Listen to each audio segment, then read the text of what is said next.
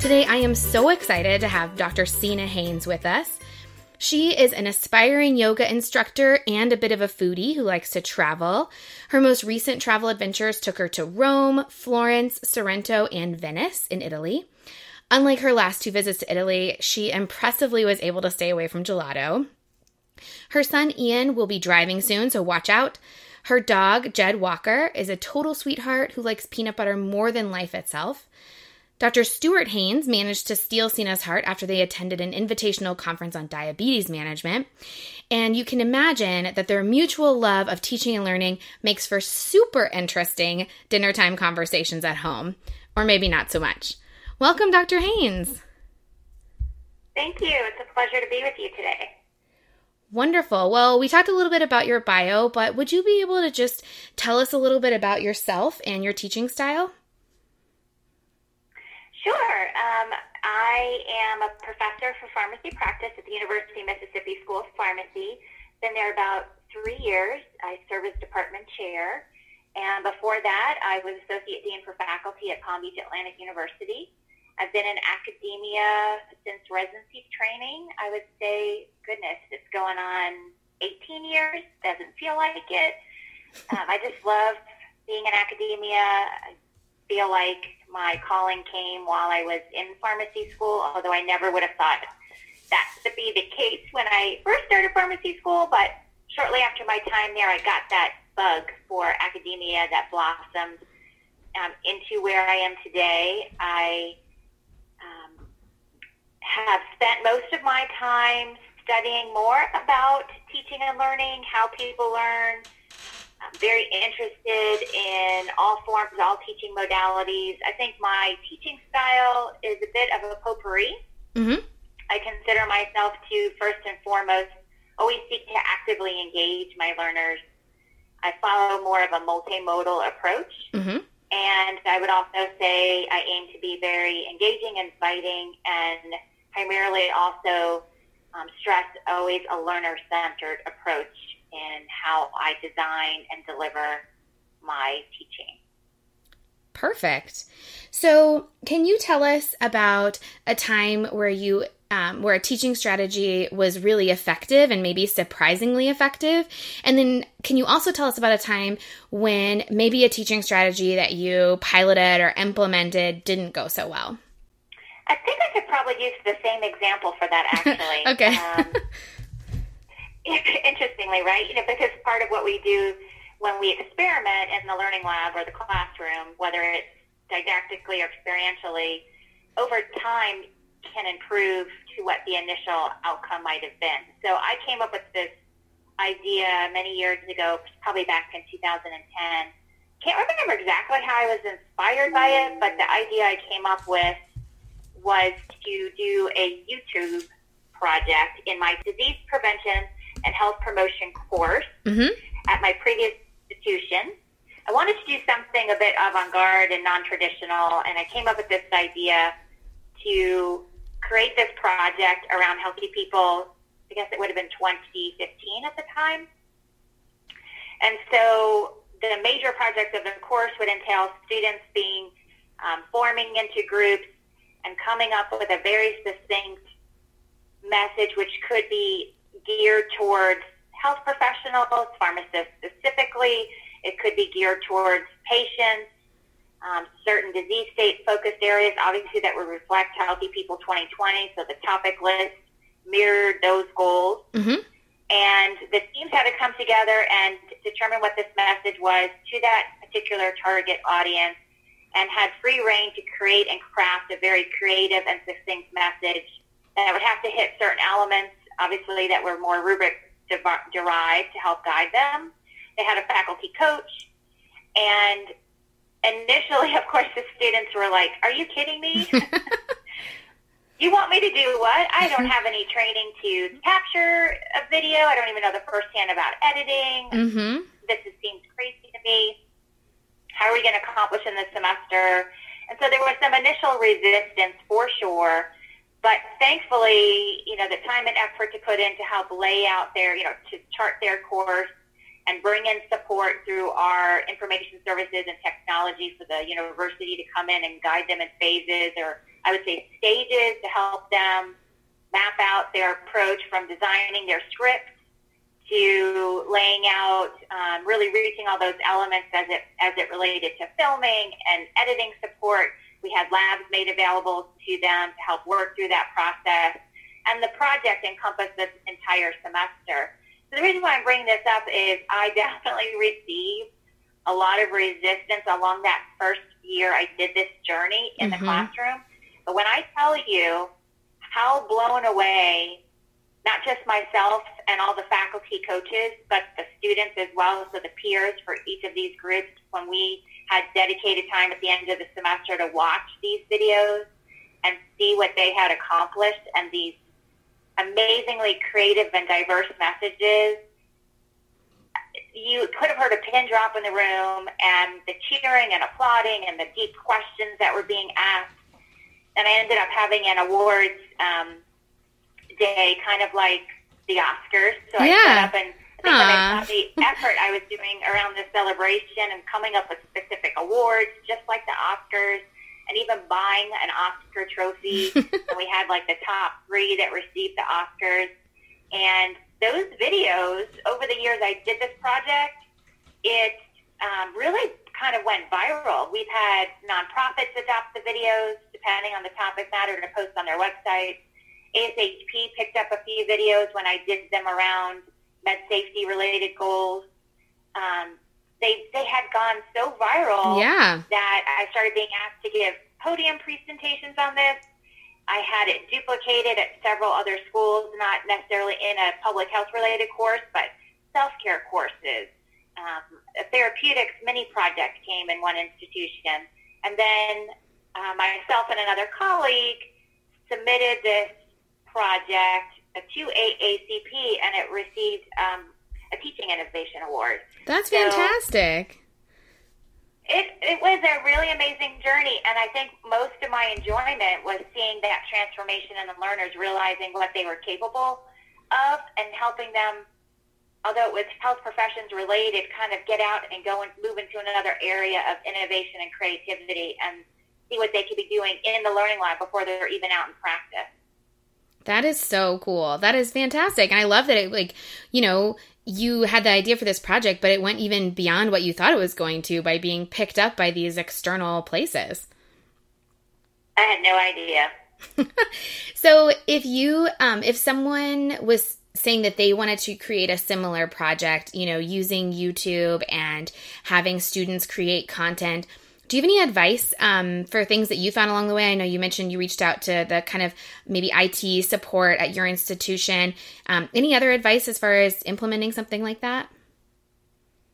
Yes, so I definitely reiterate as you've just done. So looking at your resources in terms of support and expertise within your institution and meeting early and discussing kind of that roadmap approach, I think is critical. And obviously doing your own research external of the technology side, but thinking about looking at how one needs to script and the editing and how to deliver a succinct message, kind of that elevator speech mentality. So I think each of the elements of this project, it will take some time for you as an individual, or if collaborating, which I highly recommend from inception, to brainstorm and determine what are the steps and well document those steps, because like anything we're teaching for the first time, especially something that seems very foreign and people don't have some baseline of experience, that you really need to lay out a very specific process to help them achieve those clear expectations. And as always, because this is a student-related project, it has grade implication and what I call grade currency. And so the assessment side is also key. So thinking about backwards planning and understanding what it is, what are the elements you want to assess, and how does that lay into the canvas of establishing and setting this project into motion. Absolutely. Well said. So in your time throughout your career in academia, if you had a brand new faculty member come up to you or someone straight out of residency or postdoc training and they wanted your advice, what insight about being a faculty member do you wish you had on your first day? That's a great question. and I could probably go on forever, so I will try and be no, succinct please. with this. But yeah, I feel like for me, one of the things I hadn't mentioned when I just briefly talked about myself was my first position was at a brand new school of pharmacy, and I was the first pharmacy practice person hired even before I was department chair. Wow. And that very much excited me. I'm someone who likes to step into something new. It doesn't have to be well established. I don't need a lot of guidance to get going. It's just my nature to be a very curious person and inquisitive and like to sort of establish and move forward, and it doesn't really intimidate me in any way. However, I can't say that coming into a new school with very few faculty that, you know, it can be certainly demanding. You grow exponentially because you're given responsibilities that you probably wouldn't have if you came into more of a legacy institution. So my growth in leadership and responsibility and curricular design, curricular reform, again, came at a very exponential pace. But I think what it also taught me is the value of mentorship and helping others who are inexperienced. So because I was new and didn't have a lot of guidance, and it was very much trial by fire to some extent, I became very passionate about nurturing and mentoring others and paying it forward. So I feel that, to me, as a new faculty member, you don't want to be onto an island unto yourself. There is very important to reach out to others, to build your network early on. I tell all my faculty, collaboration is key. So right from the beginning, one of your earliest goals should be to establish both internal and external networks, because this will pay dividends to you, whether it relates to the School of Teaching or research scholarship or even service engagement. So many of these opportunities I call the banana split comes through when you surround yourself by like-minded individuals who can help each other, whether that's junior to junior, because I still think budding up is a wonderful opportunity that plants seeds, fruits that come forward through those collaborations, as well as mid-career or more seasoned faculty. So I think collaborating with others, building your team around those three cornerstones of our roles and responsibilities is what pays dividends tremendously, I would say. Absolutely. That's fantastic advice. And I love that you specifically mentioned internal and external networks, because I think all of those people and all of those informal mentors can provide something, and it may be different, people that are across the country from you or at different size institutions and things like that. So I think that's really great advice. Do you have any books or podcasts or resources that you would recommend for faculty as they're going through their career? I do. I actually have a few. Again, I was trying to be succinct. I love so many. I mean, and I'm always thirsty for reading and input. It's in my leadership strengths. But yeah. Tomorrow's Professor is a great teaching-related blog that I have come into my inbox and I don't miss reading. The Faculty Focus is another wonderful resource. They've got teaching on the run focused areas. They have white papers that they put out, and you can have access to anything by Mary Ellen Weimer, Weimaraner. I can't say her name, but she's amazing. She does run the Faculty Focus herself, but has several books she's written. So anything I see of hers, I grab. I love Daniel Pink. Oh, yeah. And he wrote that book called Drive. And it really set up my construct for, again, thinking about being department chair and what drew me to that position. It really does revolve around the mentorship and nurturing of faculty as it relates to those three key areas he discusses. So thinking about mastery, autonomy, and purpose. I live my life by that, and I extend my development of others through those lenses as well. I've been following Habits of Mind for some time and thinking about how habits of mind not just apply in secondary education, but how we can apply that in pharmacy teaching and learning. So I've been not just reading books about that, but following anything I can find on the internet as it relates to newsletters or strategies to how to approach that in the classroom. And then podcasts, I found a few recently that I think I can easily apply in the academic life, but that would be Choiceology, that's actually put out by Charles Schwab, and then On Being is another podcast that I've really enjoyed listening to. So beyond that, I would say hallway conversations, as not to anyone's surprise, often can stimulate great ideas or fostering opportunities to have a think tank at your institutions, and that's something I've tried to structure at mine, both within the department and between departments. And so ideation and great brainstorming, whether it's for scholarship or grants, can often come through if folks are just given time to come together and discuss. Great. Those are great resources. Thank you. Well, speaking of stimulating ideas, I think so far the interviews on this podcast have really kind of focused on teaching and, again, like insight from your first day. But you did mention that you have been involved in more kind of an administrative or department chair role. And I think a lot of us feel pretty strong in our teaching, or pretty strong in our scholarship, or pretty strong in our service. But do you have any advice for those who are considering taking on a department chair type of role? Yeah, so advice for taking on a department chair role. Lots of things are coming to my mind. Obviously, the first is development related, both internally and externally. So I think seeking out faculty internally that can serve as a mentor who perhaps, for example, is in a vice chair role or currently in the department chair role. So when you're meeting with your supervisor to discuss goal setting, be it short-term and long-term, vocalizing this interest obviously is critical, so that they can bring opportunities to you that may be available within the department, within the school, within the university in terms of development. And I think the same would be true externally. So who is it in your network or of someone you would like to be in your network that you would say serves as a role model, or someone that you would aspire to follow their career journey as it relates to administrative tasks? So seeking those individuals out for that personal connection or that invitational reciprocal relationship around mentoring, mentor-mentee relationship would be obviously to one's advantage who's seeking this as a career goal.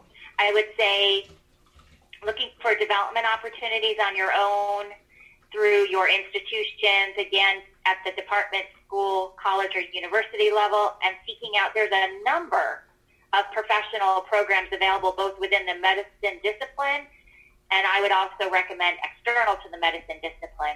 So early on when I went down the career path, I requested from my supervisor or my dean these developmental opportunities outside the institution. So whether that's looking at Harvard or AACP's ALFP program, or there's several organizations that put out similar leadership programs that are usually weekend training programs. You're just away a few days.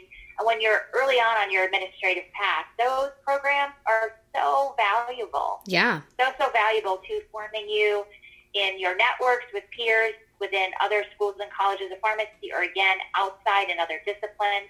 Their perspectives are often very enlightening.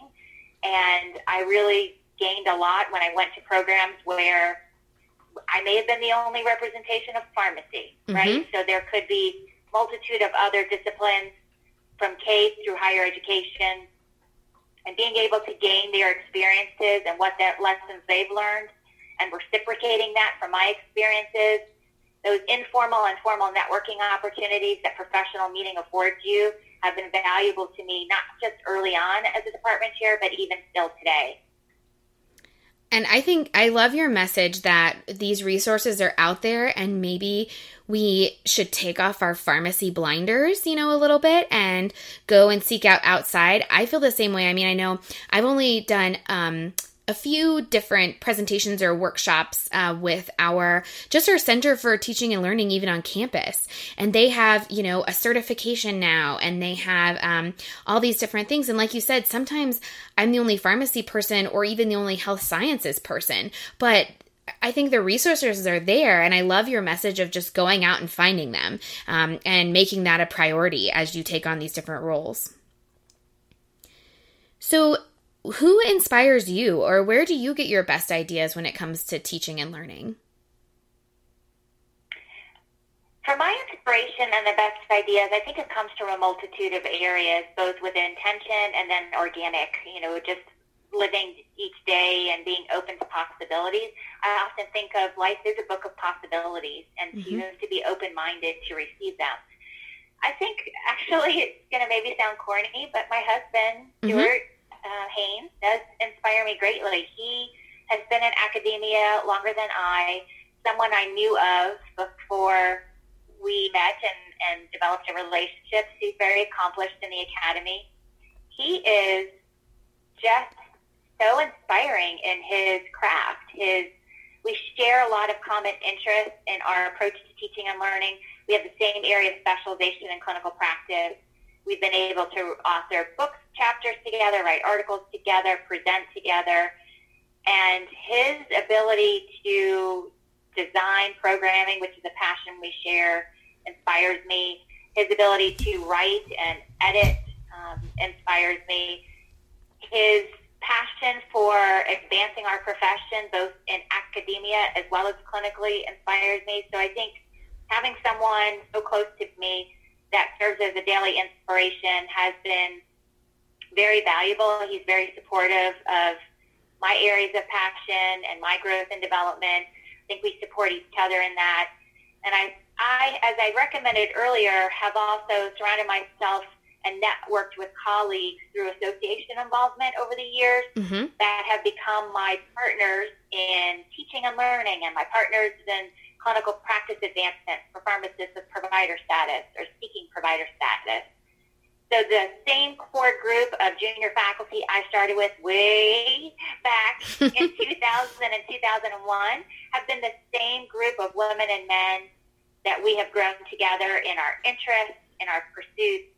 We share common attributes, I would say, around ideation and creativity and trying to seek ways to be innovative.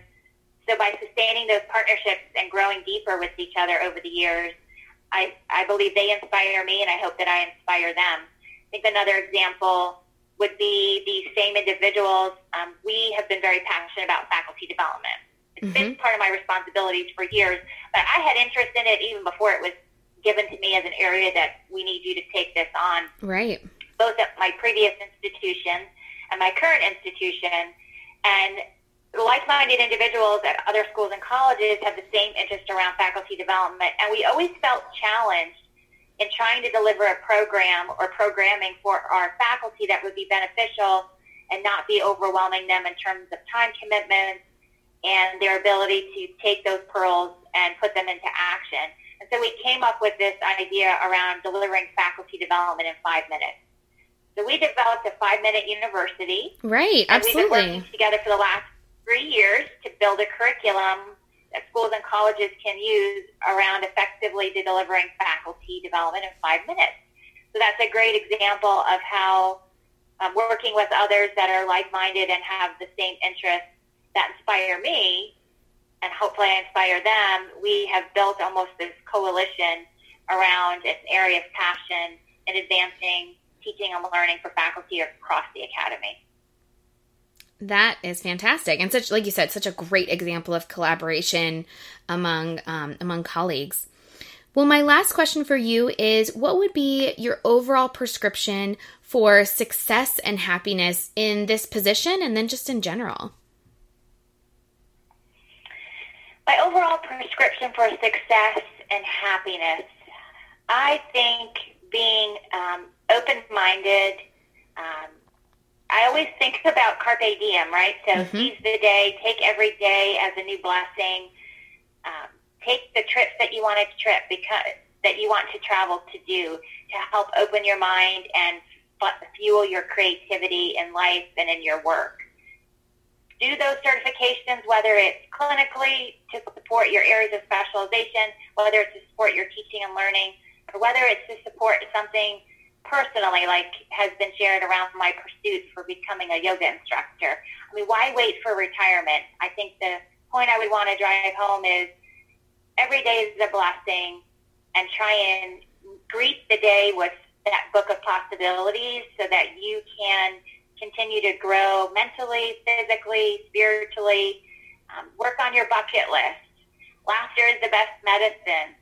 So trying to incorporate, I think, when I think about what makes for a healthy life, I think, again, trying to be open and receptive, a positive mindset, being mindful. So I'm always thinking about mindfulness, which I know has become very contemporary, thankfully, in our society. Mm-hmm. I think those would be some quick pearls I would try and relay in terms of how to approach life and how to be successful in life and to continue on our journey. Perfect. Well, thank you so much. Thank you so much for your time and for being on the podcast. This is a great honor for me, and thank you for inviting me to share with you today.